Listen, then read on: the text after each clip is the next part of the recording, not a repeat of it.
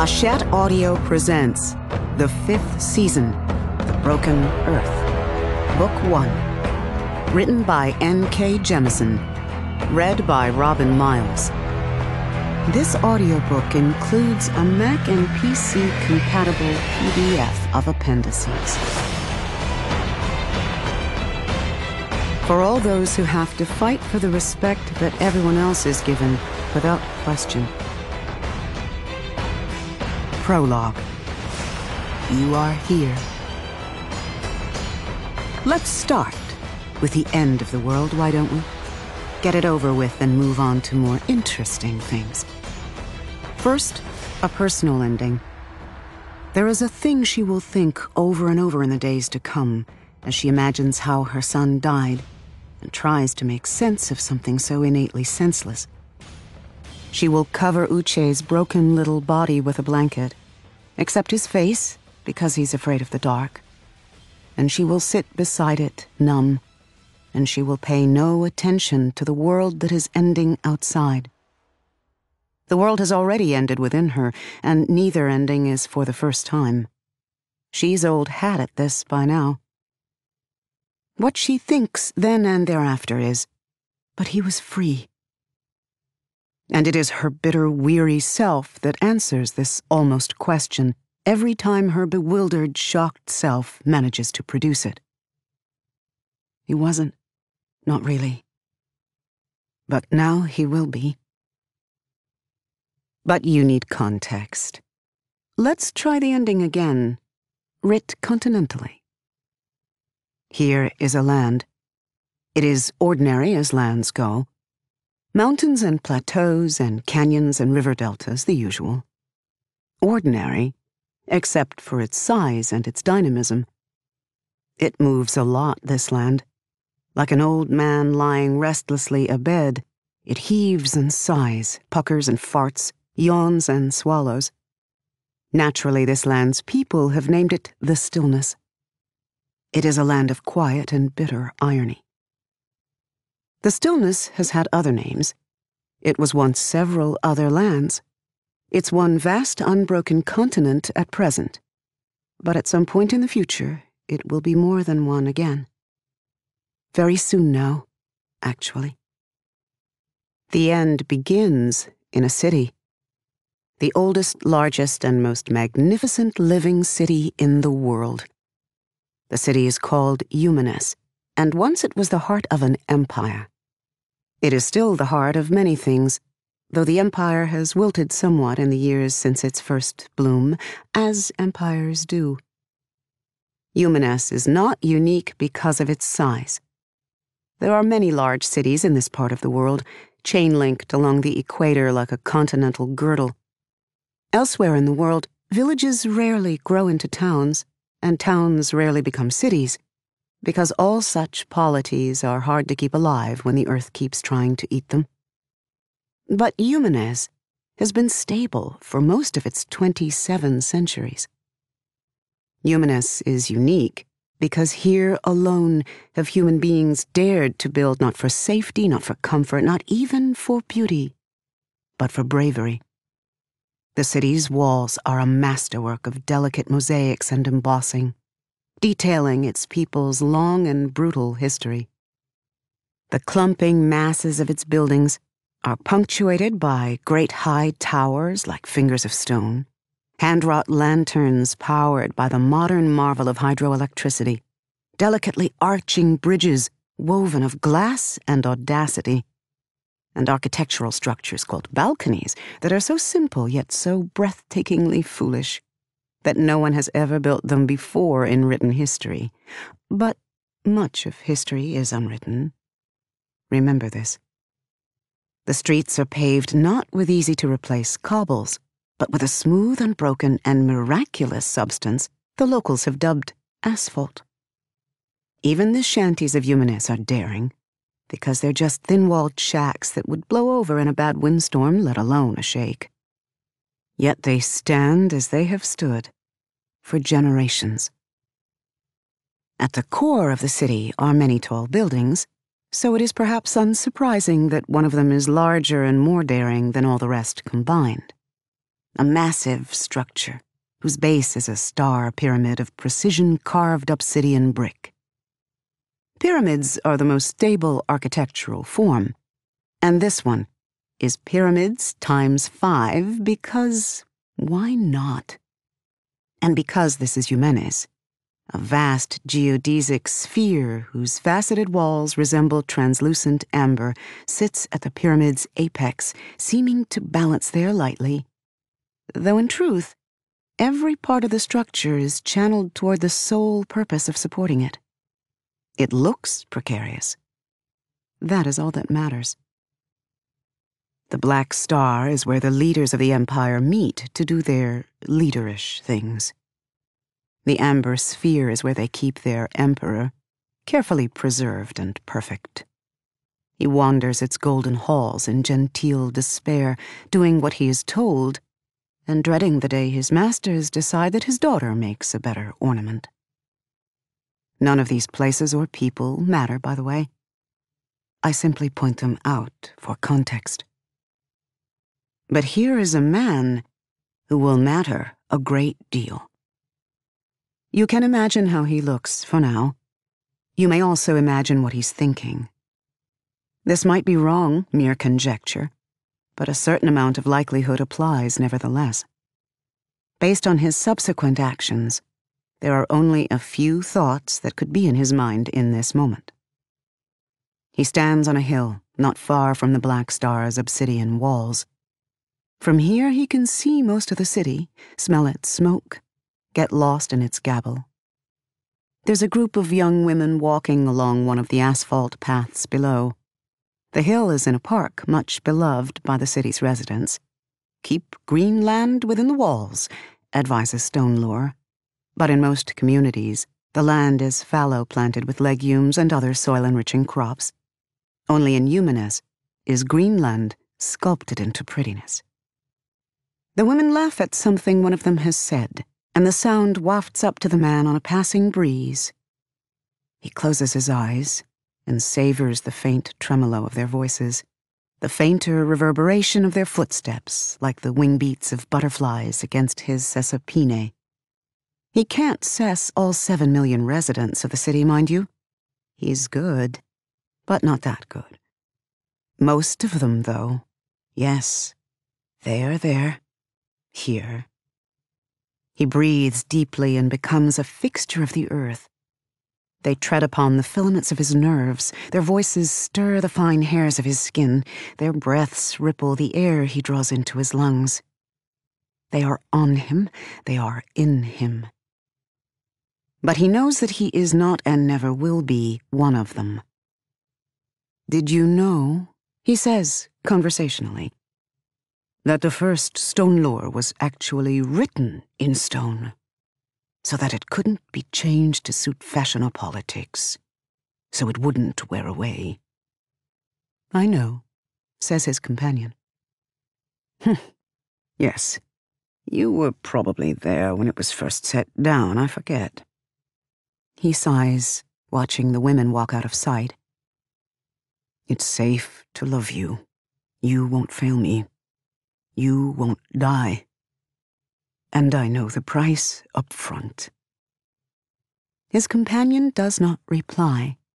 He wasn't really expecting a response, though a part of him hoped. He has been so lonely. But hope is irrelevant, as are so many other feelings that he knows will bring him only despair if he considers them again.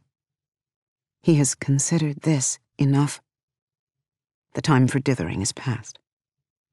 A commandment, the man says, spreading his arms, is set in stone. Imagine that his face aches from smiling. He's been smiling for hours, teeth clenched, lips drawn back, eyes crinkled so the crow's feet show. There's an art to smiling in a way that others will believe. It is always important to include the eyes. Otherwise, people will know you hate them. Chiseled words are absolute. He speaks to no one in particular, but beside the man stands a woman. Of sorts. Her emulation of human gender is only superficial, a courtesy. Likewise, the loose drape-like dress that she wears is not cloth. She has simply shaped a portion of her stiff substance to suit the preferences of the fragile mortal creatures among whom she currently moves. From a distance, the illusion would work to pass her off as a woman standing still, at least for a while. Up close, however, any hypothetical observer would notice that her skin is white porcelain.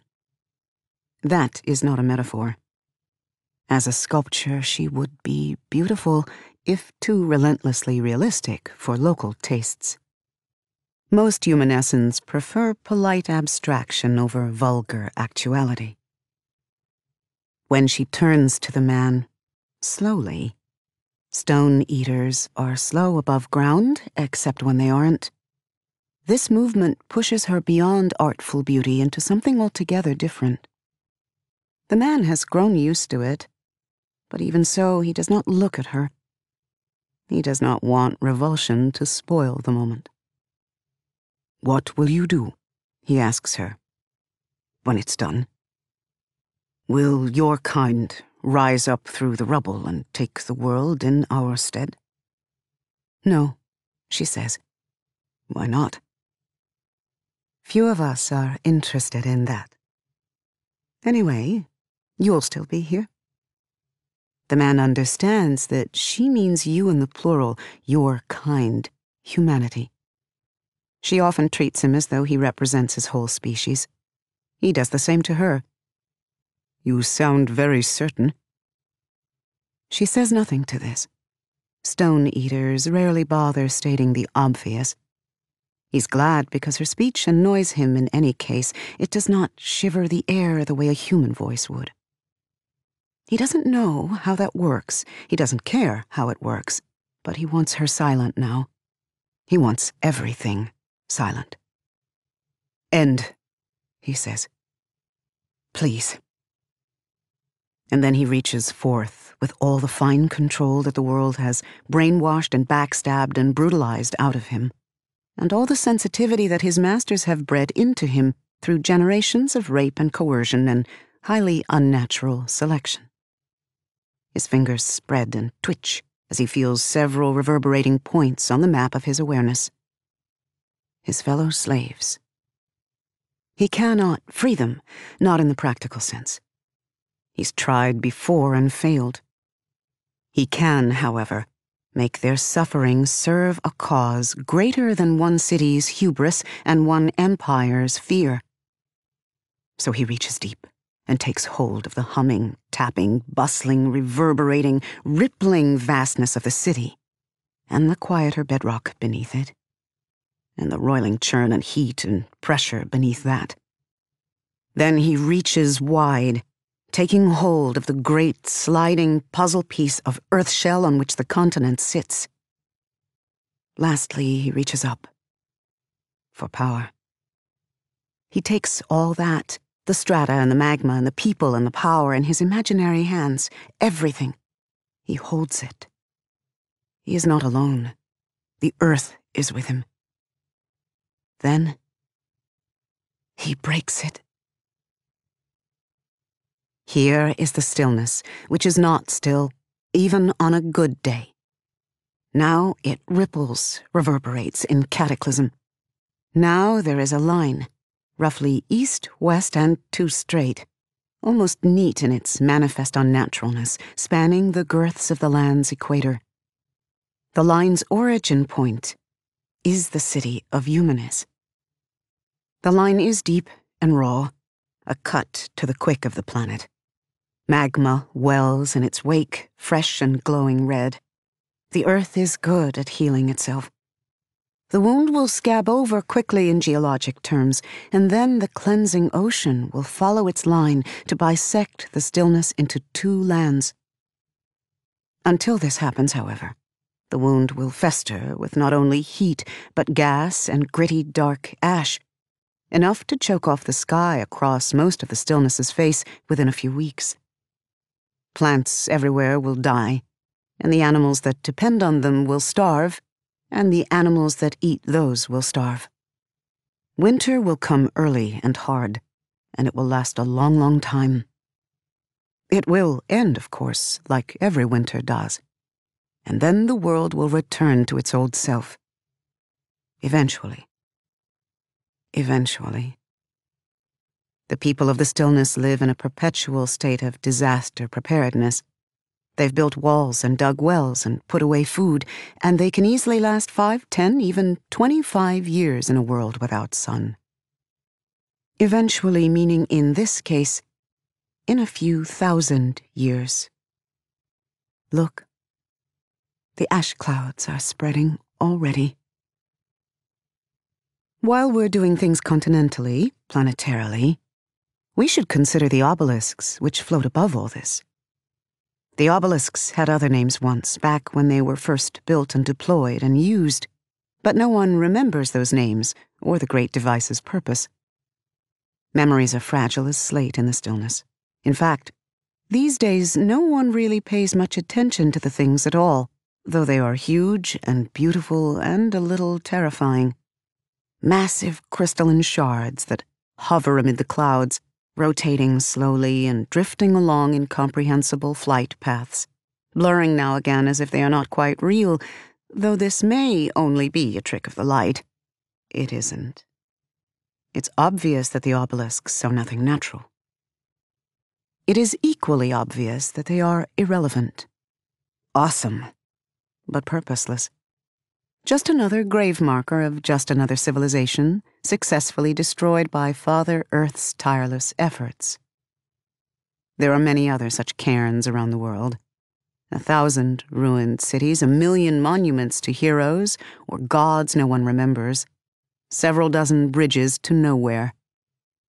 Such things are not to be admired, goes the current wisdom in the stillness. The people who built those old things were weak, and died as the weak inevitably must. More damning is that they failed. The ones who built the obelisks just failed harder than most. But the obelisks exist, and they play a role in the world's end, and thus are worthy of note. Back to the personal. Need to keep things grounded. The woman I mentioned, the one whose son is dead. She was not in Eumenes, thankfully, or this would be a very short tale, and you would not exist. She's in a town called Terimo. In the parlance of the stillness, a town is one form of calm or community, but as calms go, Terimo is barely large enough to merit that name. Terimo sits in a valley of the same name at the foot of the Terimus Mountains. The nearest body of water is an intermittent creek the locals call Little Terica. In a language that no longer exists except in these lingering linguistic fragments, Eatiri meant quiet. Terimo is far from the glittering stable cities of the Equatorials, so people here build for the inevitability of shakes. There are no artful towers or cornices, just walls built out of wood and cheap brown local bricks, set upon foundations of hewn stone. No asphalted roads, just grassy slopes bisected by dirt paths. Only some of those paths have been overlaid with wooden boards or cobblestones. It is a peaceful place, although the cataclysm that just occurred in Eumenes will soon send seismic ripples southward to flatten the entire region. In this town is a house like any other. This house, which sits along one of these slopes, is little more than a hole dug into the earth that has been lined with clay and bricks to make it waterproof, then roofed over with cedar and cut sod. The sophisticated people of Eumenes laughed at such primitive digs when they deigned to speak of such things at all. But for the people of Terimo, living in the earth is as sensible as it is simple. Keeps things cool in summer and warm in winter, resilient against shakes and storms alike. The woman's name is Esun. She is 42 years old. She's like most women of the mid-lats, tall when she stands, straight-backed and long-necked, with hips that easily bore 2 children, and breasts that easily fed them. and broad, limber hands. Strong-looking, well-fleshed. Such things are valued in the stillness. Her hair hangs round her face in ropey, fused locks, each perhaps as big around as her pinky finger, black fading to brown at the tips. Her skin is unpleasantly ochre-brown by some standards, and unpleasantly olive-pale by others. Mongrel mid-ladders, humanescents called people like her. Enough sunzed in them to show, not enough to tell. The boy was her son. His name was Uche. He was almost 3 years old. He was small for his age, big-eyed and button-nosed, precocious with a sweet smile. He lacked for none of the traits that human children have used to win their parents' love since the species evolved towards something resembling reason. He was healthy and clever, and he should still be alive. This was the den of their home. It was cozy and quiet, a room where all the family could gather and talk, or eat, or play games, or cuddle, or tickle one another. She liked nursing Uche here. She thinks he was conceived here. His father has beaten him to death here. And now for the last bit of context. A day later, in the valley that surrounds Terimo. By this time, the first echoes of the cataclysm have already rippled past, although there will be aftershakes later. At the northernmost end of this valley is devastation. Shattered trees, tumbled rock faces, a hanging pall of dust that has not dissipated in the still, sulfur-tinged air. Where the initial shockwave hit, nothing remained standing. It was the sort of shake that jolts everything to pieces and rattles those pieces into pebbles. There are bodies, too. Small animals that could not run away, deer and other large beasts that faltered in their escape and were crushed by rubble. A few of the latter are people who were unlucky enough to be traveling along the trade road on precisely the wrong day. The scouts from Terimo who came this way to survey the damage did not climb over the rubble. They just looked at it through long eyes from the remaining road. They marveled that the rest of the valley, the part around Terimo proper, several miles in every direction forming a near-perfect circle, was unscathed. Well, really they did not marvel precisely.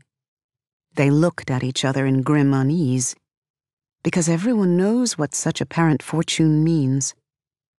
Look for the center of the circle, stone lore cautions. There's a raga in Terimo, somewhere. A terrifying thought, but more terrifying are the signs coming out of the north, and the fact that Terimo's headman ordered them to collect as many of the fresher animal carcasses as they could on the circuit back. Meat that has not gone bad can be dried, the furs and hides stripped and cured, just in case. The scouts eventually leave, their thoughts preoccupied by just in case.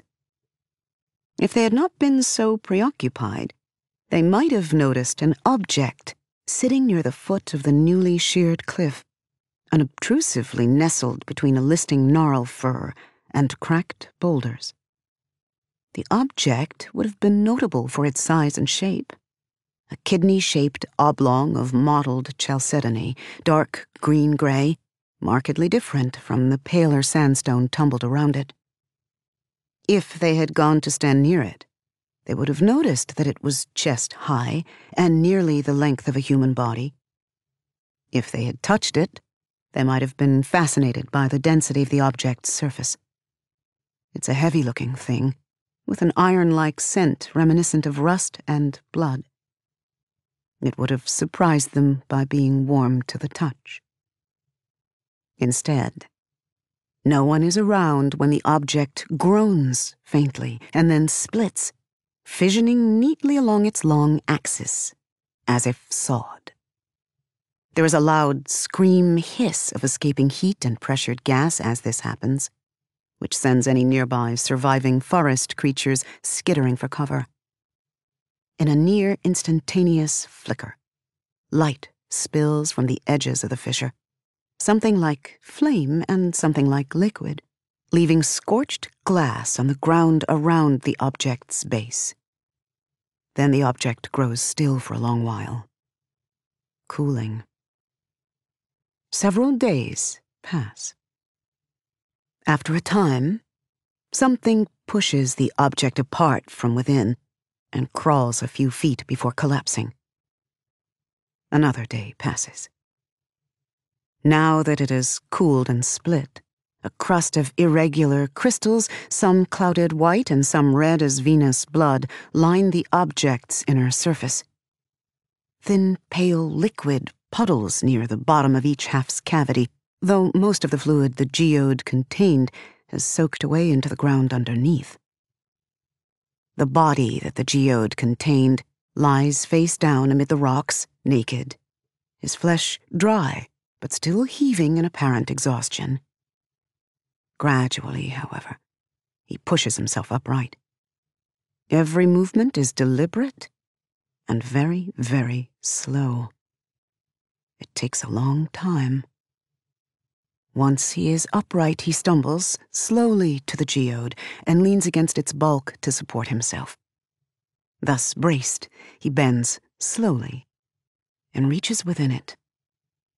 With a sudden sharp movement, he breaks off the tip of a red crystal. It is a small piece, perhaps the size of a grape, jagged as broken glass. The boy, for that is what he resembles, puts this in his mouth and chews. The noise of this is loud, too, a grind and rattle that echoes around the clearing. After a few moments of this, he swallows. Then he begins to shiver, violently. He wraps his arms around himself for a moment, uttering a soft groan as if it has suddenly occurred to him that he is naked and cold, and this is a terrible thing. With an effort, the boy regains control of himself. He reaches into the geode, moving faster now, and pulls loose more of the crystals. He sets them in a small pile atop the object as he breaks them loose. The thick, blunt crystal shafts crumble beneath his fingers as if made of sugar, though they are, in fact, much, much harder. But he is, in fact, not actually a child, so this is easy for him. At last, he stands, wavering and with his arms full of milky, bloody stone. The wind blows sharply for an instant, and his skin prickles in response. He twitches at this, fast and jerky as a clockwork puppet this time. Then he frowns down at himself. As he concentrates, his movements grow smoother, more evenly paced, more human. As if to emphasize this, he nods to himself, perhaps in satisfaction.